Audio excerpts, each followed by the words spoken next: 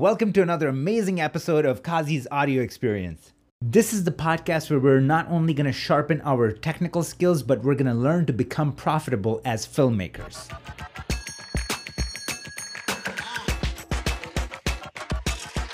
What is going on, my beautiful people? Another week, another live, and this time we're going live with Bryan Singler. He is such a fan favorite. I never got more DMs talking about how excited people are that we're going live with Bryan Singler. For those that don't know who he is a lead colorist who works in St. Louis, Missouri, which is amazing. We're gonna find out like what it's like, to be working over there and not be in the hot places like New York or LA. But he's worked with brands such as NFL, Premier League.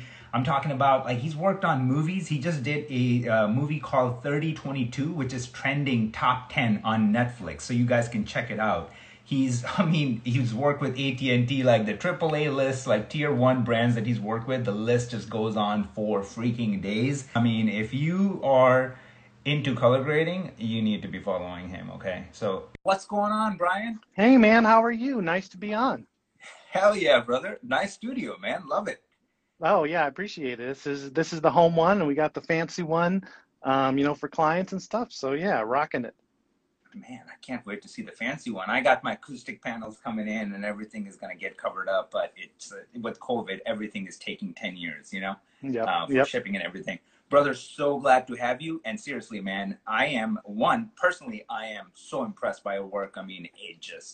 Dude, the range is out of control. I have a bunch of pictures that we're going to go through that I pulled from your Instagram and talk about it. But Perfect. You got such a fan base, dude. You got so many people that go crazy on my Facebook, for my paid members. They drop in and they go crazy. I'm getting. Are you serious? Dude, I'm getting messages on Facebook. I'm getting messages through YouTube. I'm getting messages here on Instagram. So I control, dude. So okay. All right. This is amazing. Brother, why don't you just take the floor and give me a, quick, summary about who you are and, what inspired you to be a colorist? Gotcha. Well, I'm originally from Alaska, and so I kind of approached the whole color grading thing in a very different way than I think most people did. I kind of grew up without access to a lot of films and movies and TV, all the things that most people did. But I fell in love with storytelling. I really grew up in the middle of nowhere. And the only really access that I had growing up in Alaska, as far as doing something related to our field, is to go into news. So I began in news as an anchor and as a writer, primarily in sports. But eventually I wanted to do something of a higher quality, something I was really proud of, something that sounded amazing, the people, actually watched, and that wasn't, wow. obsolete after, the next day, right? So, so that's when I started to branch out into advertising. And for a while, I was what you would call what I call a slash, right? I was a DP / editor / motion designer / colorist, right? Yeah. And I really started in color because obviously I was shooting my own stuff and I wasn't happy with how it looked, right? It didn't hit. Yeah, it didn't hit my expectations. So I started to jump into color that way. That was about, I would say, 10 years ago. The first thing I started out was Apple Color. So that was definitely a while ago. But from there, I really started to learn that if I wanted to do stuff at the level that I wanted, then I was going to have to kind of specialize. And so while I miss shooting and some of the other aspects of it, I really did decide that I had to do one thing to do it at the level I wanted. And so I think there's something in that story, maybe for the people who follow you, that, you don't have to take a traditional route. You don't have to have, grown up with your dad as a famous color scientist, right. like Jill did. You don't have to be in the big markets to do good work. I'm not saying it doesn't help, but if you're not there, you shouldn't let that kind of, hold you back or anything like that. So really that's kind of the evolution of how it happened. Dude, it's like we're just we're brothers from a different mother. Like, I mean, this is exactly the same story. Like, I'm a shooter first, went to school for cinematography and editing. And, I'm shooting my stuff and I'm like, what is that sauce? What is that thing that's missing? And then I jump into Apple Color. Like, this is exactly how I started. And then it's just, the rest is history. So it's amazing to hear that.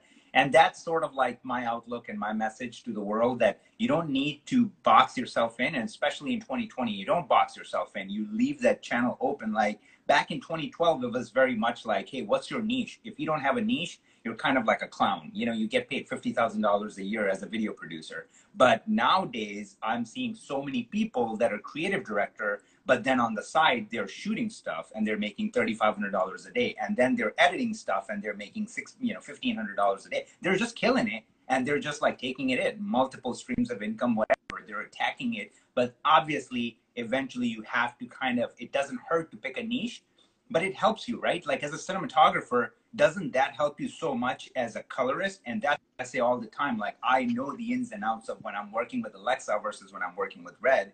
And that's something that, if you're just a traditional colorist, you're going to miss out on, so that is so amazing. I want to go back to, you talking about don't put limits on yourself, because I think that's such an important topic, because just so many messages and DMs that I'm getting every day are just like, hey, Kazi, it's really easy to work on Alexa footage, but I'm working with 8-bit footage. And I'm like, come on, bro. Or like, it's really easy for you to do what you do because you're in LA and I'm in India somewhere. So like, so this is amazing. I want to stick with that topic and let's get deeper into it. And let's talk about where you are currently. And you're working with an agency, but it's kind of out of control to be in Missouri and not in LA and producing and working with the clients that you are. So you want to touch base on that a little bit? Yeah, sure. Well, I think a lot of it comes down to obviously marketing yourself. I mean, putting yourself out there, doing quality work. Do you want me to go into a little bit kind of like what I'm doing right now? Is that okay? So right now I'm the lead colorist at Bruton Strobey Studios, which is one of the premier post-production and production facilities in the Midwest. I've been doing amazing photography for 40 years. Just crafting beautiful images, really second to none kind of in this area. So right now, as their lead colorist, I do everything you can imagine. It's music videos, it's short films, it's commercials for big brands. It is nonstop, non-ending. Up until really a couple weeks ago, I was booked every single day for, I would say, almost 2 years. So there is no end to like the amount of content. There's no end to the cool content that's really being produced.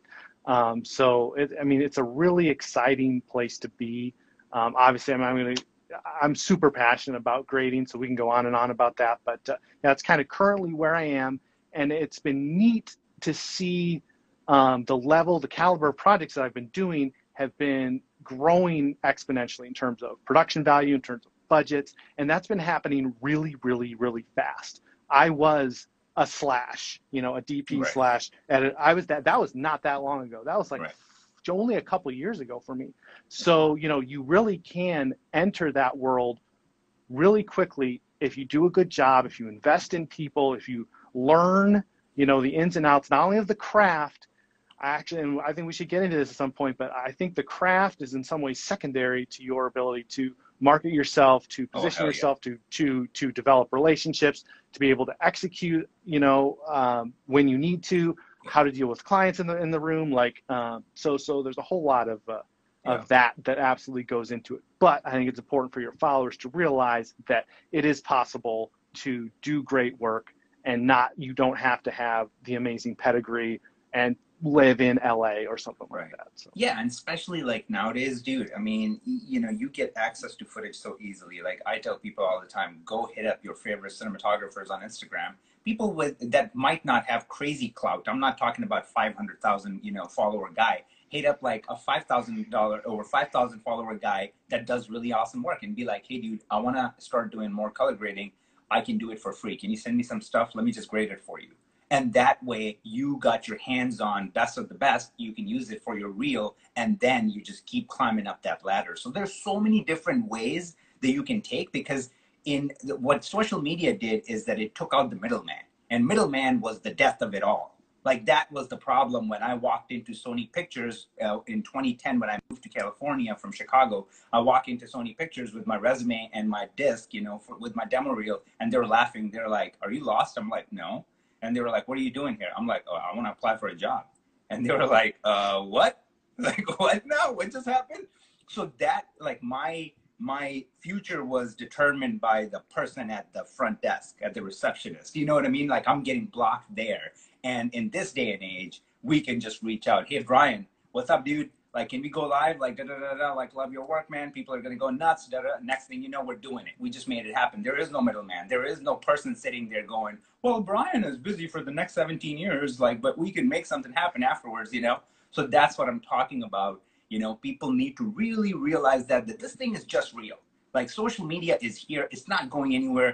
People need to understand that. And the reason why I put so much emphasis on it, because last year today, I was still that guy who was like in the denial and saying that, man, I'm working on upper echelon jobs, blah, blah, blah. Like, social media is not all that. And this day, 1 year ago, I had 570 followers, literally, on Instagram. And from going from 570 to 144, and what it meant for my life and opportunities and everything, it's so exponential that I still think that it's a dream. So what I'm saying is that it's important, attack it, and it's an untapped market still, especially for a lot of professionals like us, because not a lot of people are presenting like how you're presenting yourself. Like, you heard from me that how crazy people are. Like, you have a cult, dude. People like worship you, and you're just going, what? Because the way you're presenting yourself. So yes, we will get into marketing because that's so exciting, and I want to hear it from you. And just like even you talking about it gets me excited, because I feel like so many people make that not even the secondary. It doesn't even exist. Before I even jump into it, I want to get a little, technical, or not even so technical, but just get into it. So what's the weapon of choice? Like, what are you guys using? Are you guys on Baselight, DaVinci Resolve? Oh, we're entirely in Resolve. I've been using Resolve since, I don't know, version 7 maybe. So it's been a while, but yeah, no, entirely in Resolve. I'd love to be in Baselight. There are definitely certain things that it has. Some of the texture tools and some of the other things that I know about it are awesome, but it is a significant investment. I'm hoping that happens one day in the future. But yeah, right now in Resolve, and on essentially on the tools that anybody can get, that all your followers can grab. But at the end of the day, really, it is about you as an artist, right? I mean, Yes. clients do not care about the tool. They care about the results. And so I think it's a pretty cool day and age that anybody can grab Resolve and, start to learn and do and climb the ladder. They're democratizing it, and that's one thing that I don't understand about Baselight, because what Baselight is doing is what Avid did back in the day, or what Flame did, back in the day. It's like, guys, that stuff just doesn't. It's not cute anymore. Like, you can't sell me $150,000 plan like that comes with the hardware and software just because it doesn't crash. Well, I got a Mac Pro that doesn't crash. It just works. Like, it's a souped up Mac Pro, and I just turn it on in the morning and I work, and it's fine. So no, I don't want to pay $160,000 or $150,000 for a dedicated tool when I can just get away with this, and this does so much more. So I'm in the same boat as you. I wanted to get on Baselight. I called the people at Baselight and talked to them, and they were like, "Oh yeah, we start at our base plan is starting at $60,000, and you'll get this and you'll get that." And I'm like, "Wait, what now?" Like, I want to learn the tool. I want to see if it's even good enough for me first to even jump into it. Like, 99.9% of my clients are Resolve only. And just because of what you said, people want access. So even when we turn in the projects, they're, online editors, whoever, can just easily jump on and, make a few tweaks if they need to, or whatever have you. So I want to get into and ask you, are you guys on Mac, PC, or Linux? Like, what are you guys running operating system? It's really a mix of things, right? I mean, I would say the majority of people now in our studio are on Macs, and that's a little bit more of a legacy kind of thing. I'm on a PC, and there's one other editor as well who's on a PC. I don't think this is exactly rocket science or I guess news to anyone, but if you really want to do color grading 3D, you have to be on a PC. I mean, really, up until the Mac Pros came out, right? I mean, if you're willing to drop however much it is, $20,000 on a Mac Right. Pro, sure. But if you're looking for something affordable, and you know what you're doing, then I really think you have to go PC, and that's what I've got. I've got an amazing system. I've got a little bit, something we could talk about as well at some point. Yep. Is I have a little bit of a background in IT. I spent a couple years. It wasn't my favorite time, but in IT at a post production facility, and what a massive benefit it is to you as a colorist to have that IT knowledge, to be able to build a PC from scratch, to be able to know your data bottlenecks at every Yes. single point, to know the operating system, to know the glitches, to know when it's your graphics card driver, I could go on and on and on, but I think that that's very, very important. And obviously for people who aren't maybe into that as much, or they're at a big facility and they have an IT person, then Baselight, well, obviously Baselight, like you said, it's a complete turnkey system. I can Right. definitely see advantages to that. There are some amazing colorists in Baselight, and Totally. if you're trying to differentiate yourself when everyone has Resolve, and then you have Baselight, I mean, I think if you're trying to make the next level, trying to take the next level, there's definitely something to be said for Baselight. If Resolve becomes a journeyman, everyman, YouTuber tool, then Right. Baselight begins to have a draw for you, as you're trying to get to the next level. And certainly it has tools to it that Resolve doesn't have. Its Right. imaging pipeline gives you something a little different. So I don't know if I kind of meandered there, but I think there's No, definitely no, no. some value to that system. But yeah, go ahead. No, I couldn't agree more. And it's just like, the back and forth on this is just, it doesn't make sense because just like you said, it's just like those are just tools. What do you want to use, right? Like, I mean, for me, I would drop, and I did drop like, well over 20 grand on my Mac Pro because for me, I need everything to be a turnkey operation. I wake up in the morning, I turn it on, it goes. I'm coming from PC, went to school for IT, so very similar background, like two semesters away, and I decided I want to go for film. So I got that technical background to build everything from the ground up, and I built my crazy mad like PC machine, and then I'm like working on a project and some weird lines are showing up and I'm like, what's going on? And I do research and spend 3 hours and figure out that, oh, you got to roll back your drivers for your GTX 1080 Ti because of X, Y, and Z. And I'm just like, okay, now client is pissed. So I'm like, dude, it's not worth it. Like, I'll just drop the money because it's an investment. You're investing in your business. So, like it goes both ways. And with Baselight and Resolve, I definitely don't have a problem with either or, but I feel like even like when you see a company like Company 3, go full on with Resolve, like that really does tell you and give you the potential of what that tool is. And I think that's where I step in and I keep trying to say to the film world that thing that they're trying to create, that is the thing in our industry, which is like this prestige and this thing and that thing. Like I feel like those idols need to be broken down. They just need to be crushed because ultimately, if Resolve can be sold for free or $300, I promise you, Baselight can be sold for the same exact thing. It's like, when are they going to do it? Because Resolve used to cost like thousands of dollars. So I feel like it's just going to be one of those things. Either Resolve is going to eat Baselight, and then Baselight will become part of like Resolve, or Baselight needs to figure something out. It's just one of those things that I feel like, yes, I understand that people are just like, oh, if I really want to get to the next upper echelon level, I need to go to Baselight. But then No, Company 3 that no, might be charging like no. 1,500 an hour, they're using Resolve. So I'm saying to audience and people that are listening that ultimately it's not going to come down to that. It's going to come down to when you go to Brian's page and you look at his stuff and you're like, my mind is just blown on every single image. How is he doing that? Well, he's doing it on a PC and he's doing it in Resolve. So that's your answer right there. He's making that magic. So ultimately, it comes down to that. Brian, are you guys working in Rec 709, or do you have a preference for your color science, like when you're setting everything up?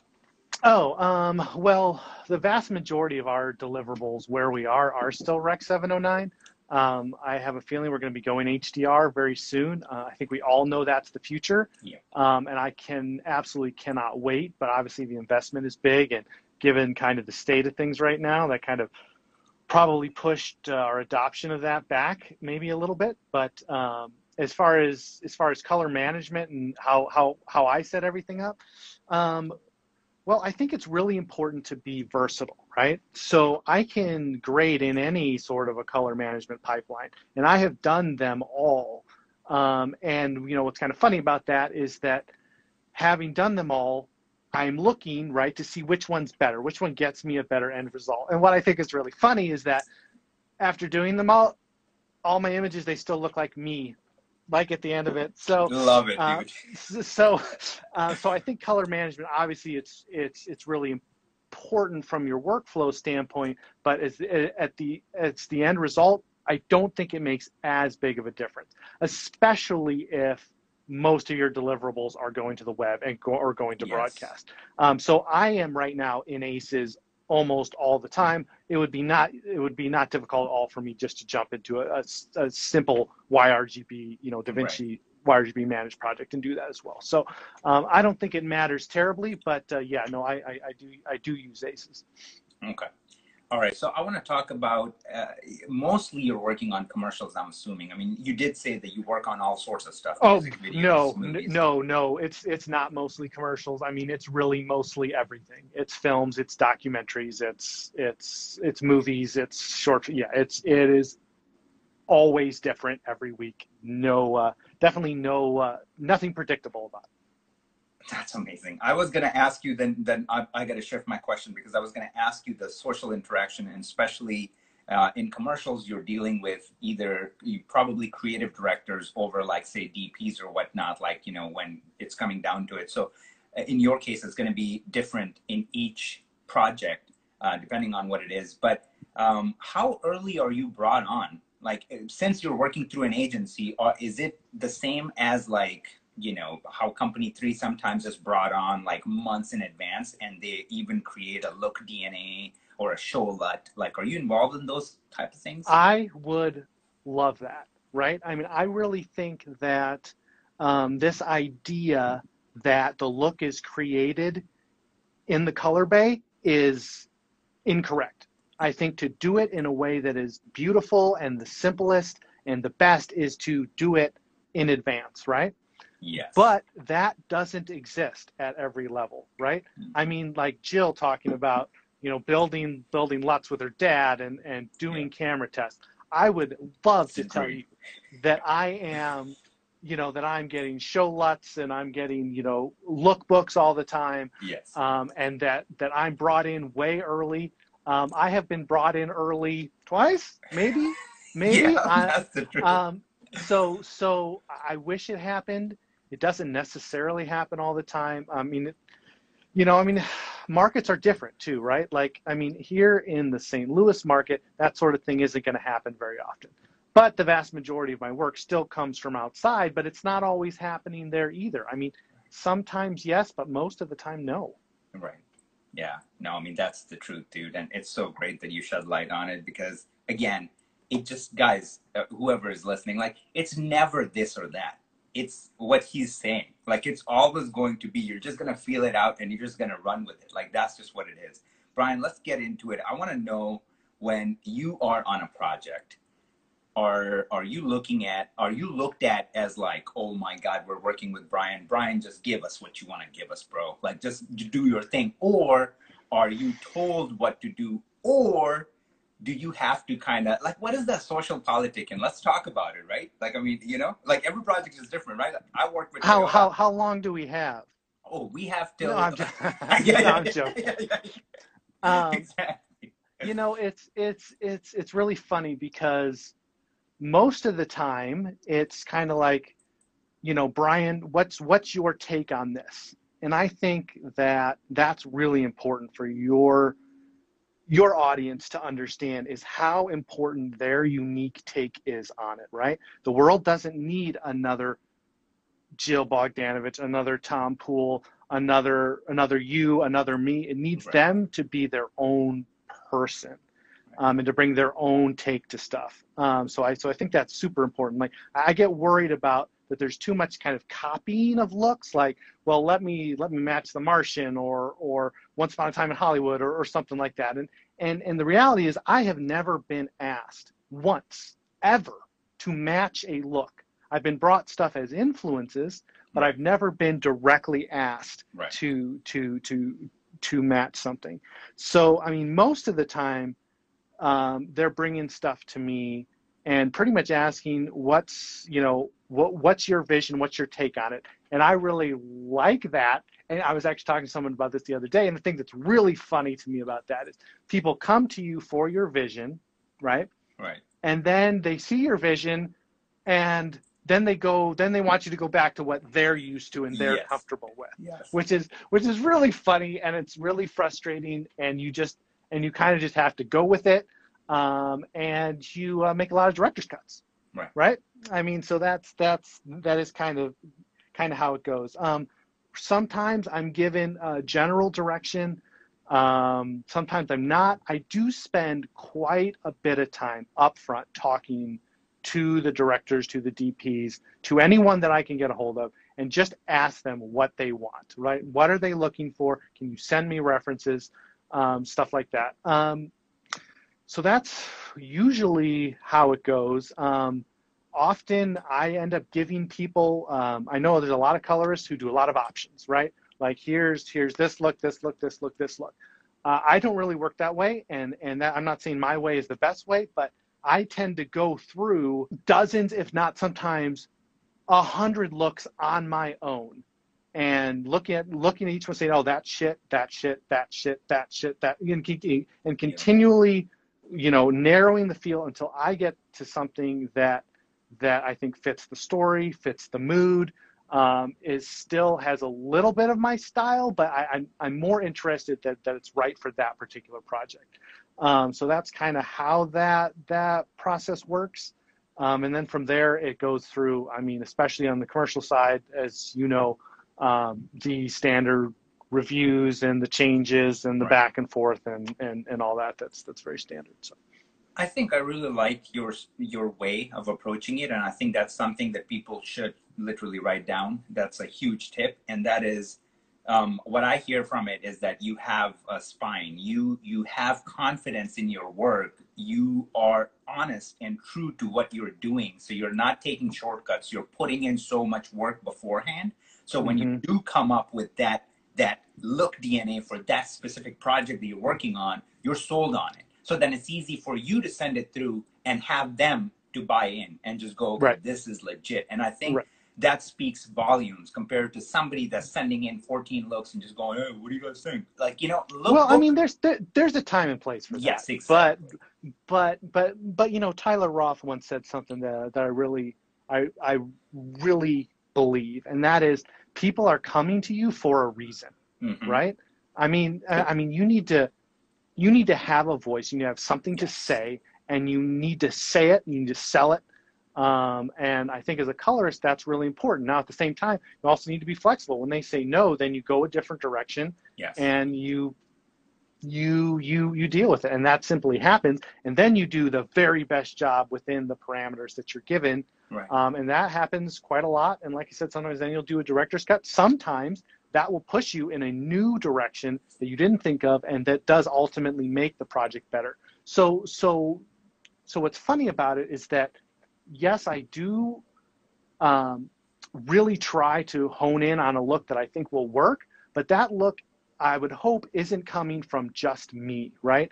I'm sending frames to the DP, to the director. It's a very collaborative process, and I try to do that as much as possible, because while you both need to sell your own vision, you can make your vision bigger by incorporating other people. And I mean, I think it's probably not necessarily a new thing to say, but it still bears repeating that if you that more than likely, right, once you start doing good work, the creative director, the DP, and the director, they have an amazing sense of not only what they want, but what is beautiful. And if you're not tapping into that, then you're really missing out, right? I mean, much of my best work, my very best work, is the stuff that I let people change and I let them influence, and then or they had an idea and I had an idea. We put them both together, and then I twisted it in some way, and then it became better than it ever was, at the outset. So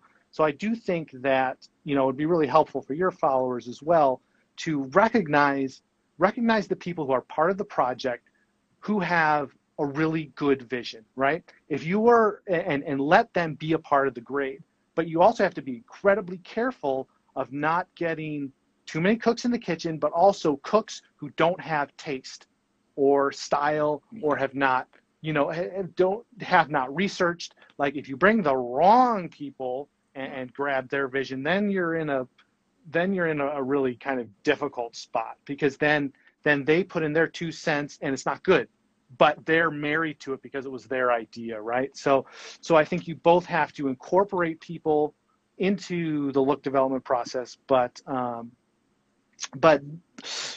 do that in a way that's very strategic, I guess, and not sacrifice what you know as an artist and what you've learned over the course of grading Right. every single day for years and years and years and years. That has massive value too. So you Dude, can't, it's miss out. a $1 million tip. Like, I cannot stress on what you just said. It's just pure gold, because what it takes is skill and confidence on your level to know, like, what to weed through all the things that you just said. People that are just talking for the sake of talking because they're your boss, they want to get their 2 cents in.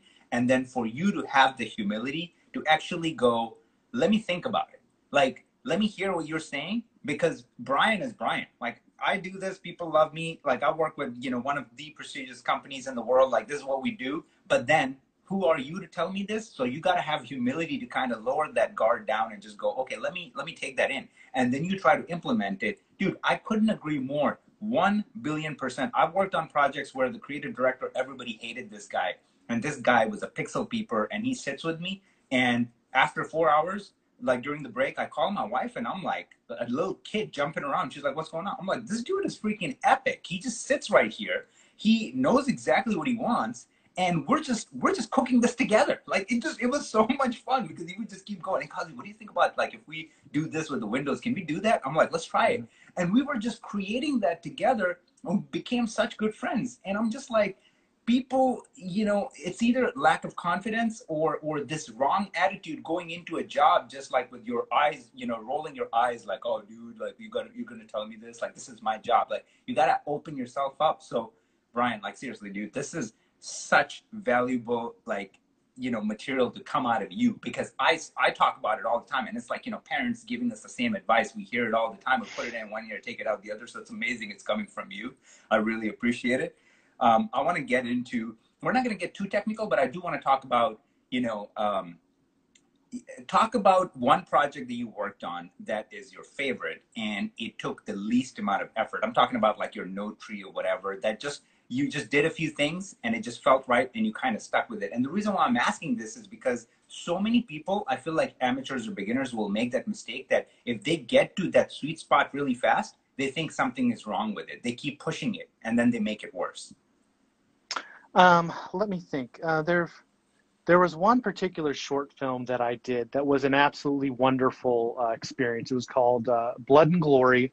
It's currently out on the festival circuit, so I think I do have some shots of it on my Instagram. But that was a really neat project where, I was able to talk to the director. The director was in LA, and as I watched the film, I had an idea for what I thought each scene should look like. I was like, this one should be really kind of yellow and sickly, and this one should be, look more purple and moody, like, Blue Hour sort of thing. And as I went through the project, is this it or no? Yeah, no, that's not it. We can, I can. I'm sorry, keep going. I'm sorry. But it was really neat. And it doesn't happen all the time. A lot of times projects are a fight to get the right look. You try it over and over and over and over again. And then occasionally you get the project where you just it's funny. Your brain kind of turns off a little bit. Like, you've been doing this for so long. I spent so many years in front of my control surface, so many years tweaking contrast and skin tone that sometimes your brain just turns off and you have an idea and you just go for it and it just works. And I'll be honest, that doesn't happen very often. It happened on that particular project. I absolutely loved it. It was incredibly bold. And I loved how it turned out and stuff. So that was one example. you know, what is it that creates that sort of an experience? And I think that's maybe the more important question. It's not my experience in that particular project, but why did that happen, right? That happened because I spent years and years grading, only grading, right? And so I have this sort of this huge set of images in my head, this huge array of techniques, and I have been saturating myself with great work. That's all I look at. I look at the very best work. I don't bother with the rest of it. And so and I've read the Resolve manual, almost the entire thing. I have done literally almost up until a couple years ago when I started to know more. I did every single piece of training on Resolve that existed on the internet that I could find. And so you know, you're saturated in technique, in knowledge, in what beautiful images are, and out of that comes something that you're proud of, that the director loves, and that is a success. So I think that's maybe the most important thing for your people to understand, is that you know, just like an athlete, right? You know, I spent the first long bit of my career, almost 10 years, covering athletes. And, you know, I saw in that time, right, like we watch Simone Biles do something amazing, right? But what we didn't see is that she has worked since like the age of 4 or 6, right? 8 hours in the gym, day after day after day.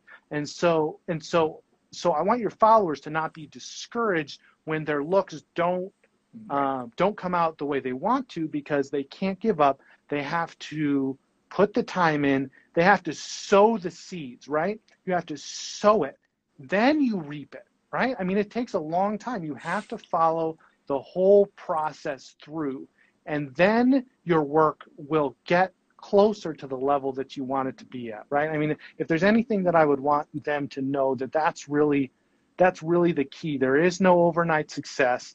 There's just working hard, and then you have the moment that it all blossoms, and that is a great moment, and it makes it worth it all the time, you know, kind of before that. I don't know if that answers your question, but dude, that's something I believe in. While you're answering this question, I'm just thinking that I love you, dude. You're going through so many things. I mean, I love you and I hate you, because you just answered 5 of my questions, and now I'm just like, what am I going to come up with? You just well, let's go through them anyway.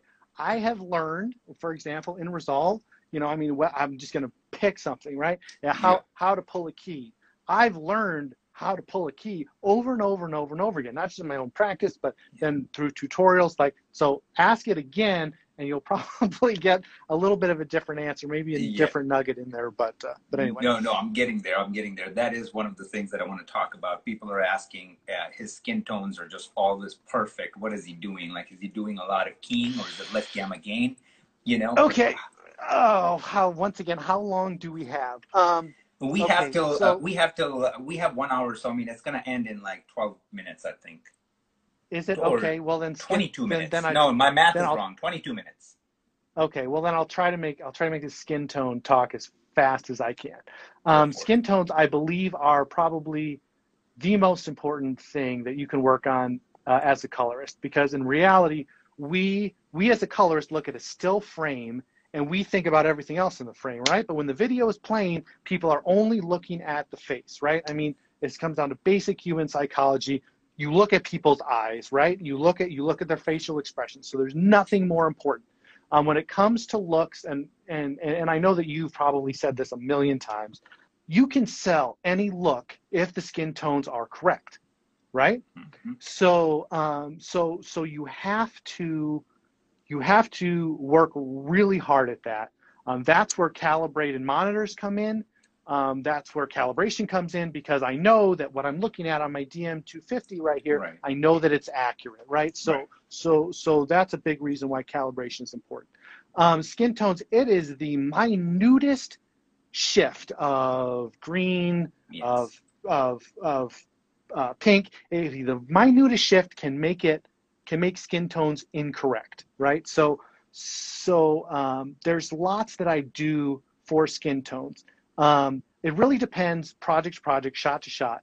but I often grade my shots for skin tones, right? I forget about the rest of the shot and I grade it to get perfect skin tones. That's not always what I do, but often that's what I do.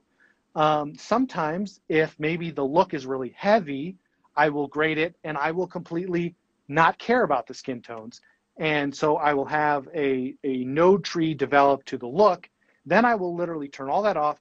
I will put in a second layer of nodes and I will literally regrade the entire shot for nothing but skin tone. And then I'll use layer mixers and things like that to incorporate the real skin tone back into it. So, I mean, I could go on and on about this. I mean, there's many tricks to skin tones. I mean, layer nodes are obviously important. Knowing how to pull your keys to be able to get, you know, really good keys on your skin tones that aren't grabbing their eyes and their eyebrows or stuff in the background is really important. I think color compression is something that's really important in skin tones as well. You know, for example, you know, I was watching the Marvel movies a couple months ago, and I looked at Iron Man's skin, and I said, you know what? There's zero hue variation in his skin, right? I mean, if human skin is this complicated mix of yellow, green, red, right? Marvel movies have taken it all out, right? So I was like, how do I do that? So I got the color compressor in Resolve. So color compression is an important thing to in certain techniques is to unify the hues. So there's only really one hue, right? But that also doesn't necessarily feel organic. So that's not always the right way to approach skin tones. Sometimes you don't need that. Sometimes it needs to look more natural.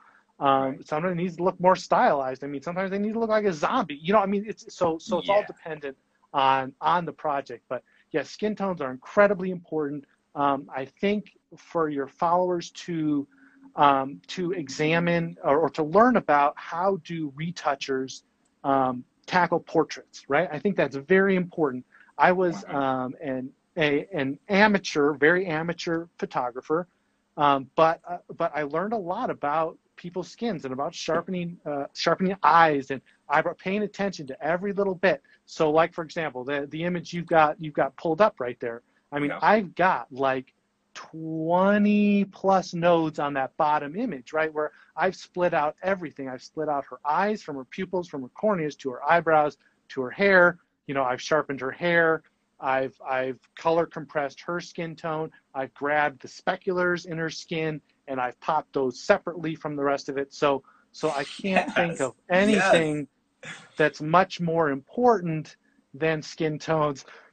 Oh, I hope that didn't take too long. I could go on. No, dude, that's amazing because this is the thing. It's like I get so much heat by some of these oldies that are more like technical people than colorists, and they lose their ish. They see my grade and they go, because I'm coming from commercial world. I mostly do commercials, sometimes music videos, but I don't do a lot of features or shorts. So like, you know, I'm not into like, oh, the show light was created and then I just had another node and this is how like everything was perfect. The DP lit it perfectly. So in the commercial world, sometimes that's appropriate though. Sometimes that is all. 100. Sometimes 2 nodes and you're done.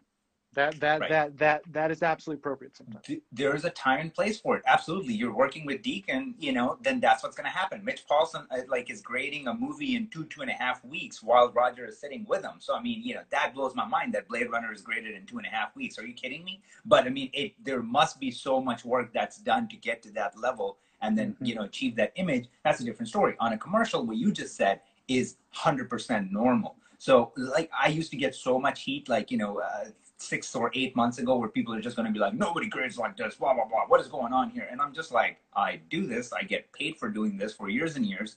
You have to like isolate each thing. And then we talked to Eric Whip. The guy, in the right project though, right? So the project that you have right up there is a 15-second spot that I probably took, well, there was multiple 15-second spots, but I probably took 12 hours on it, right? Right, exactly. But when I did 3022, I pulled skin tones and did my layer node thing on like a handful of shots because I can't do it, right? So it's not always, it's not, on those shots that you pulled up right there, I did not specifically extract their skin tones. There was not enough time. I've got Yes. 1,600 shots. I've got 200 VFX shots in that movie. Yes. So you can't do. So you have to pick.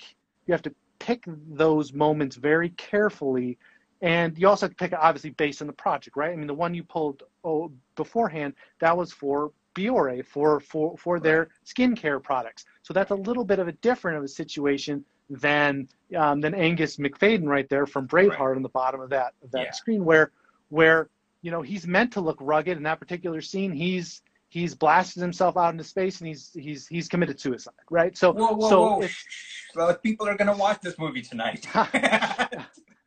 but my point is that approach, you've got to really be careful on that approach, because you have to be grading for a long time to know when you can do that, when you can separate it and when you can't. Yes. And most of the time, honestly, you can't. You're booked every single day. Yes. If I take that long on a specific shot, I will be 3 hours. I will get home 3 hours late that night. I will get 3 hours less sleep, and I will come to the studio the next day, and I will not have enough energy and enough time to finish the rest of the project. So that's where I think experience really comes into play. Exactly. And the moral of the story here is that there will never in the life of a colorist will be one size fits all. That just does not happen. You're going to work on one commercial that will require 3 nodes. You're going to work on another commercial, and one shot will require 23 nodes, and the next shot will require 4 nodes. So it just always is going to be that. People need to open up their minds. That's just the way it is. I've worked on campaigns, for Nissan and big companies where they have 4 different cameras, 5 different cameras. So it's not always going to be like, hey, if you're working on big budget stuff, it's always going to be Alexa, and that's the way it is. So you have to learn how to work with 10-bit, 8-bit image, from DJI, and like you're getting that chatter, like how do you get rid of that, and Moire and things like that. So you have to open yourself up to all of those. But then people who think that it's a cakewalk to work with Alexa and Red, that's not true, because you will be surprised how much experience you need to know how much you can push these images. When you're working with 12-bit and 16-bit images, the amount of push and abuse they can take, you even have to develop a skill to do that as well. Because so many people I see that just have the money and they have Alexas and they're doing a Rec. 709 look and they don't know how far they can push it. And then they learn how far they can push that image compared to their A6500 or A7S II. And then they go, oh my God, my brain is blown. So, it's never going to be one size fits all. And what he's saying, like every project, every shot is going to be different. I want to pull up another image and talk about it. And this is so amazing that you said that. First of all, I encourage everybody to watch the 3022, right? On Netflix. Correct. So everybody watch that. I'm going to be watching it actually tonight. Dude, got a brand new 77 OLED CX and never got a chance to turn it on. Never even got a chance to turn it on. So probably that's going to be the first movie I'm super stoked to watch. Well, unfortunately, it was not done in Dolby Vision.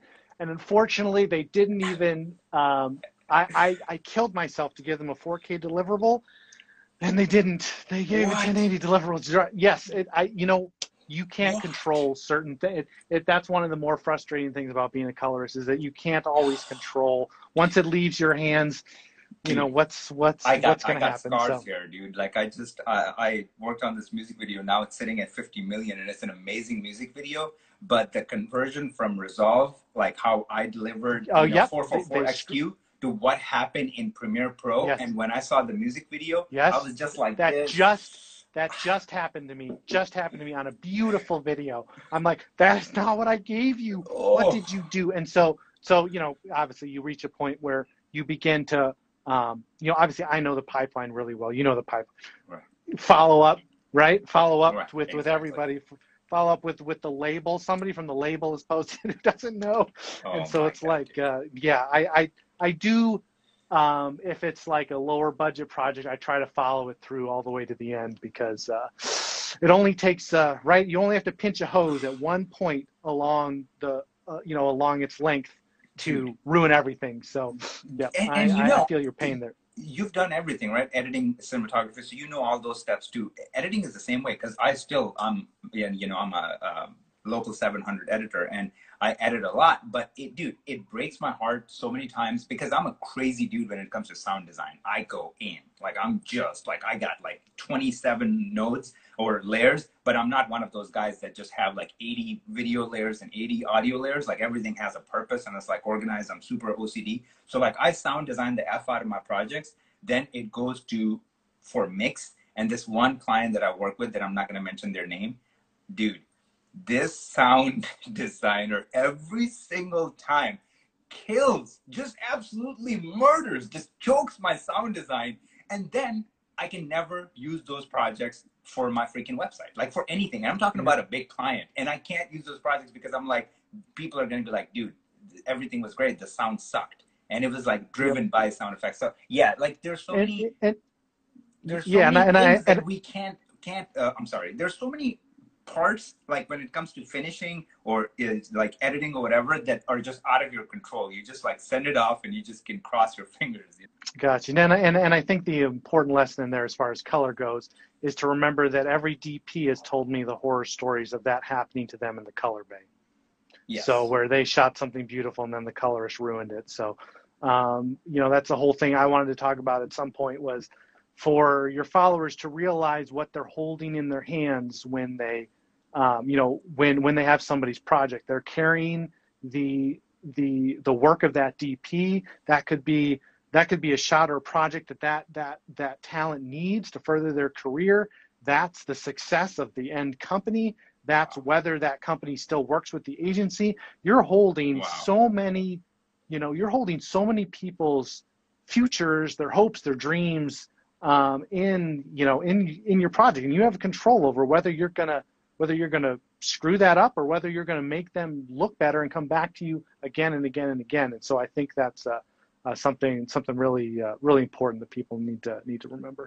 Dude, this right there is like, I mean, I got freaking goosebumps because it's the ultimate truth. Like it doesn't matter what we do, even if you're a PA on, you know, on set, like you have to carry that attitude that literally people are going all in, you know, and most of, unless you're hooked up with a big agency, big company, or you are a big name in your field, people in filmmaking don't make a lot of money. There's just so many of like, do it for the credit, do it for this, do it for that. Like, you know, $400 a day, $250 a day. Like people are just not making a lot of money compared to somebody fresh out of college in IT, you know, starting at 6 figures. So you have to be respectful for what he's saying. And if you go in with that pride that you're going to give your all and you're going to do justice to whatever that is that you're, you know, being part of, I feel like you're going to put out the best work. And then you're going to create that snowball effect. I mean, I started freelancing in 2012. I never looked back.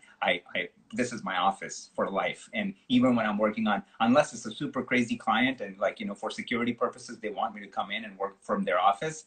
It just, everybody knows that just send me the stuff. I'm good here. I got 1 gig down, 1 gig up. I'm going to be sending you 40 gig files in like 8 minutes, 10 minutes. Like we're good. Like, I mean, it's better than you stepping from your office and walking into mine. Like it's faster than that. We can just transfer that data. We'll be good. So it's like, if you just take pride in your work and go all in and have that empathy, what, you know, Brian is talking about, it changes everything, brother.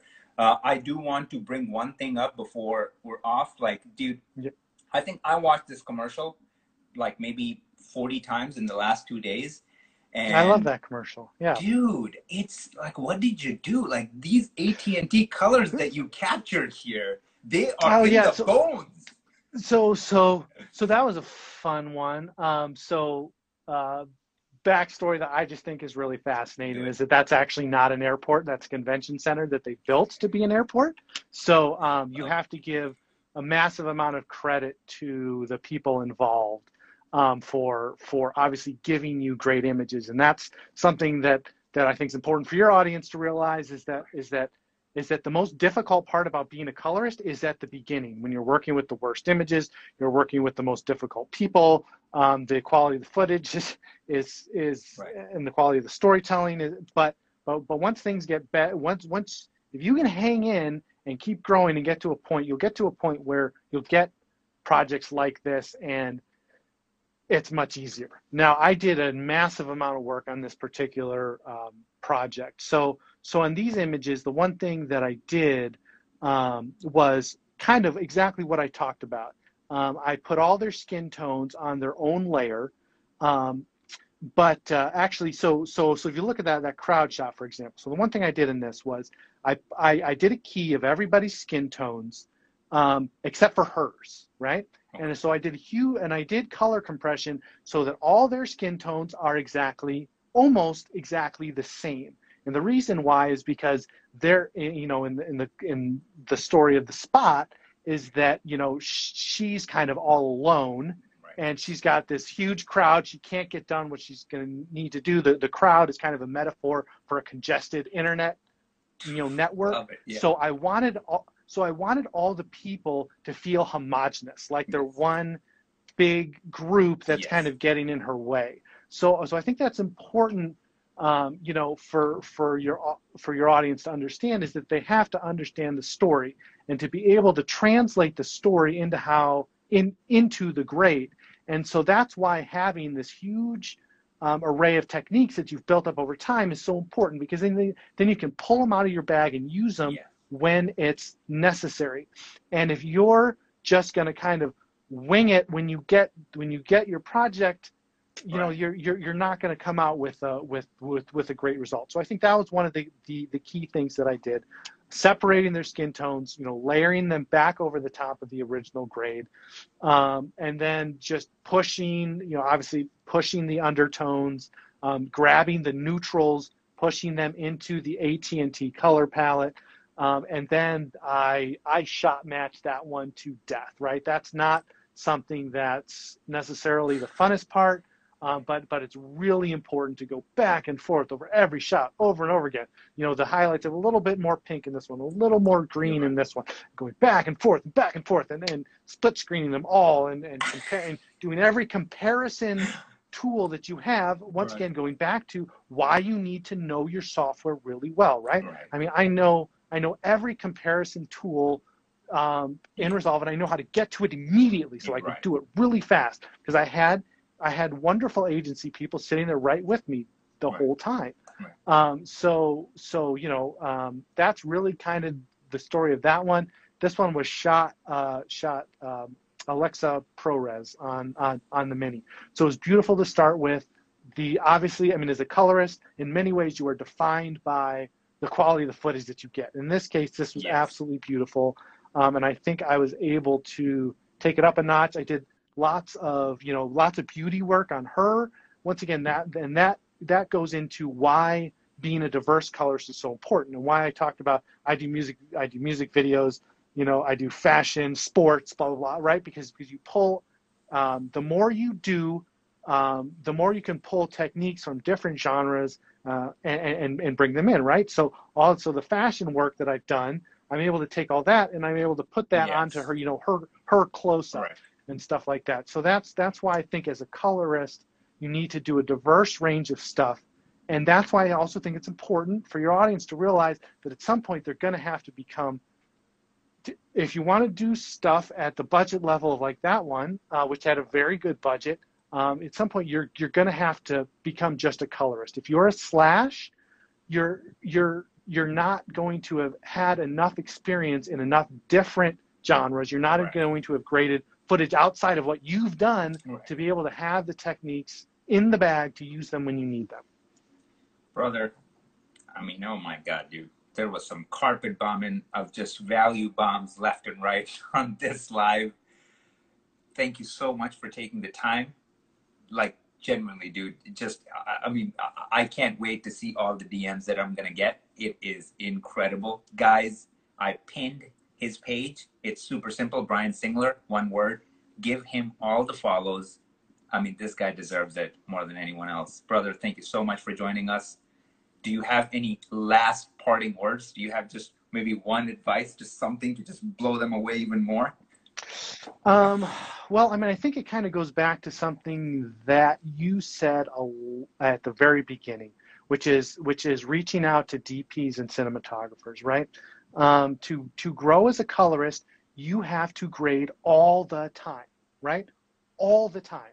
And that means you have to have a steady stream of work coming in, and you do that by building relationships. And so if there's anything that you're that your followers need to understand is that they need to work as much on getting the content as they do on what they're doing with the content once they have it.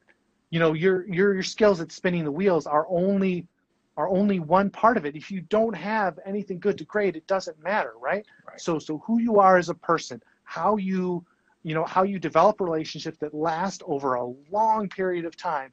You know, exactly what you said, going to DPs and saying, hey, did you have a commercial that somebody graded and they didn't do a good job? Can I redo it? Can I do your show reel? Go to a post-production company and say, hey, I just want to learn. Can you just give me some practice footage? Like do anything you can to get as much practice as possible, because that's the only way you're going to get better. So you've got to work as much on your relationships, as much on sheer quantity, right? I mean, how did Michael Jordan get as good as he was, right? How much practice, right? His practice is legendary, right. and the number of reps is legendary. How many times did he shoot his fadeaway, right? Right. I mean, I think he practiced this fadeaway on thousands and thousands of times, and there's a direct correlation between to your followers that you're going to have to grade a whole lot of shots. And right. You know what? If your project doesn't turn out the way you like it, then it's not worth beating yourself up about it. It's not worth maybe even going back to it, but going to the next project and going, building over time. You know, it's kind of like building a card castle, right? You build a card castle one card at a time, and you don't quit before it's only halfway built, right? And you've got to keep adding, right? So every project is another one. There's another new technique. You know, every shot is like a snowflake, right? It is completely different, completely unique. And you need to have in your mind a database of thousands of shots that you've graded, and you've approached each one in a slightly different way. So that way, when the pressure is on and you have no time, agency is behind you, expecting something, that you're able to pull from that and get what you need. And the only way you can do that is by doing it over and over and over again. And I think people are kind of expecting that they can grade every once in a while, yes, and they're going to get something amazing, right? And it just doesn't work that way. It's like well, what's that famous quote from Aristotle? Excellence is therefore not an act but a habit, right? Yes. Yes. All of my work is now at a certain level. Not where I want it to be, but it's all at a certain level. You're not training for a peak moment. Yes. As a colorist, you're not like waiting for the moment someone drops the feature and then it's going to be amazing, right? It just doesn't work like that. So I would just encourage people to really value quantity. Yes, quality is important, but quantity is as important, and speed. I'll end on that. Most people don't realize how important speed is. We didn't address that today. We address it another time. But if you are not fast, you will not make it. And so anything you can do to improve your speed, whether it's literally practicing on your control surface. I made a whole list of shortcuts in Resolve. I put them on a spreadsheet, and I had my 6-year-old drill me on them. So I would be like, randomly tell me how to do, a split screen your gallery view. And I was like, well, what's the key combination? And so I had her drill me on that, right? So anything you can do to build your speed as a colorist is going to be so important, because even if you have a whole day to do a 15-second spot, you need to get the base grade done as fast as you can, yes, so that you can then you can do the 27 windows on her face, right? But if it takes you too long to get the base grade, then you can't go to the next level. So I guess those would be the couple things I'd leave everyone with: is build your speed and build your quantity. Dude, I mean, I'm speechless. Love you, brother. All right, absolutely. Hey, let's do this again sometime. We have to. Thank you for joining. All right, you got it, man. Oh my God. I mean, this guy. How often do you guys see me speechless? Absolutely incredible live. It's going to go on our IGTV, so you guys can watch it later. Brian, once again, thank you, brother. His page is pinned in here. Go give him all the follows. What's up, Mark? Mark Todd Osborne is live. I mean, this guy has worked on so many epic shows. We got to bring him live eventually. Thank you, everybody. This was so incredible. This is so incredible. Actually, I'm excited to watch it again because when I'm watching it, I'm listening, but then I'm coming up with questions. I almost want to watch it as a viewer to take it in because Brian, he swims in the Kool-Aid, okay? And what he just said about you guys know my thoughts on that too. Like, perfection equals procrastination. Okay, it's just a fancy word for procrastination, and people are just like, oh, we're working on it, we're figuring something out. No, do it, figure it out later. Okay, build the plane while you're flying it. So that's what I'm going to leave you guys with. Love you all. Until next time. Thanks for joining us. As if you enjoyed this episode, share it with friends, subscribe to this channel, and I will see you in the next episode.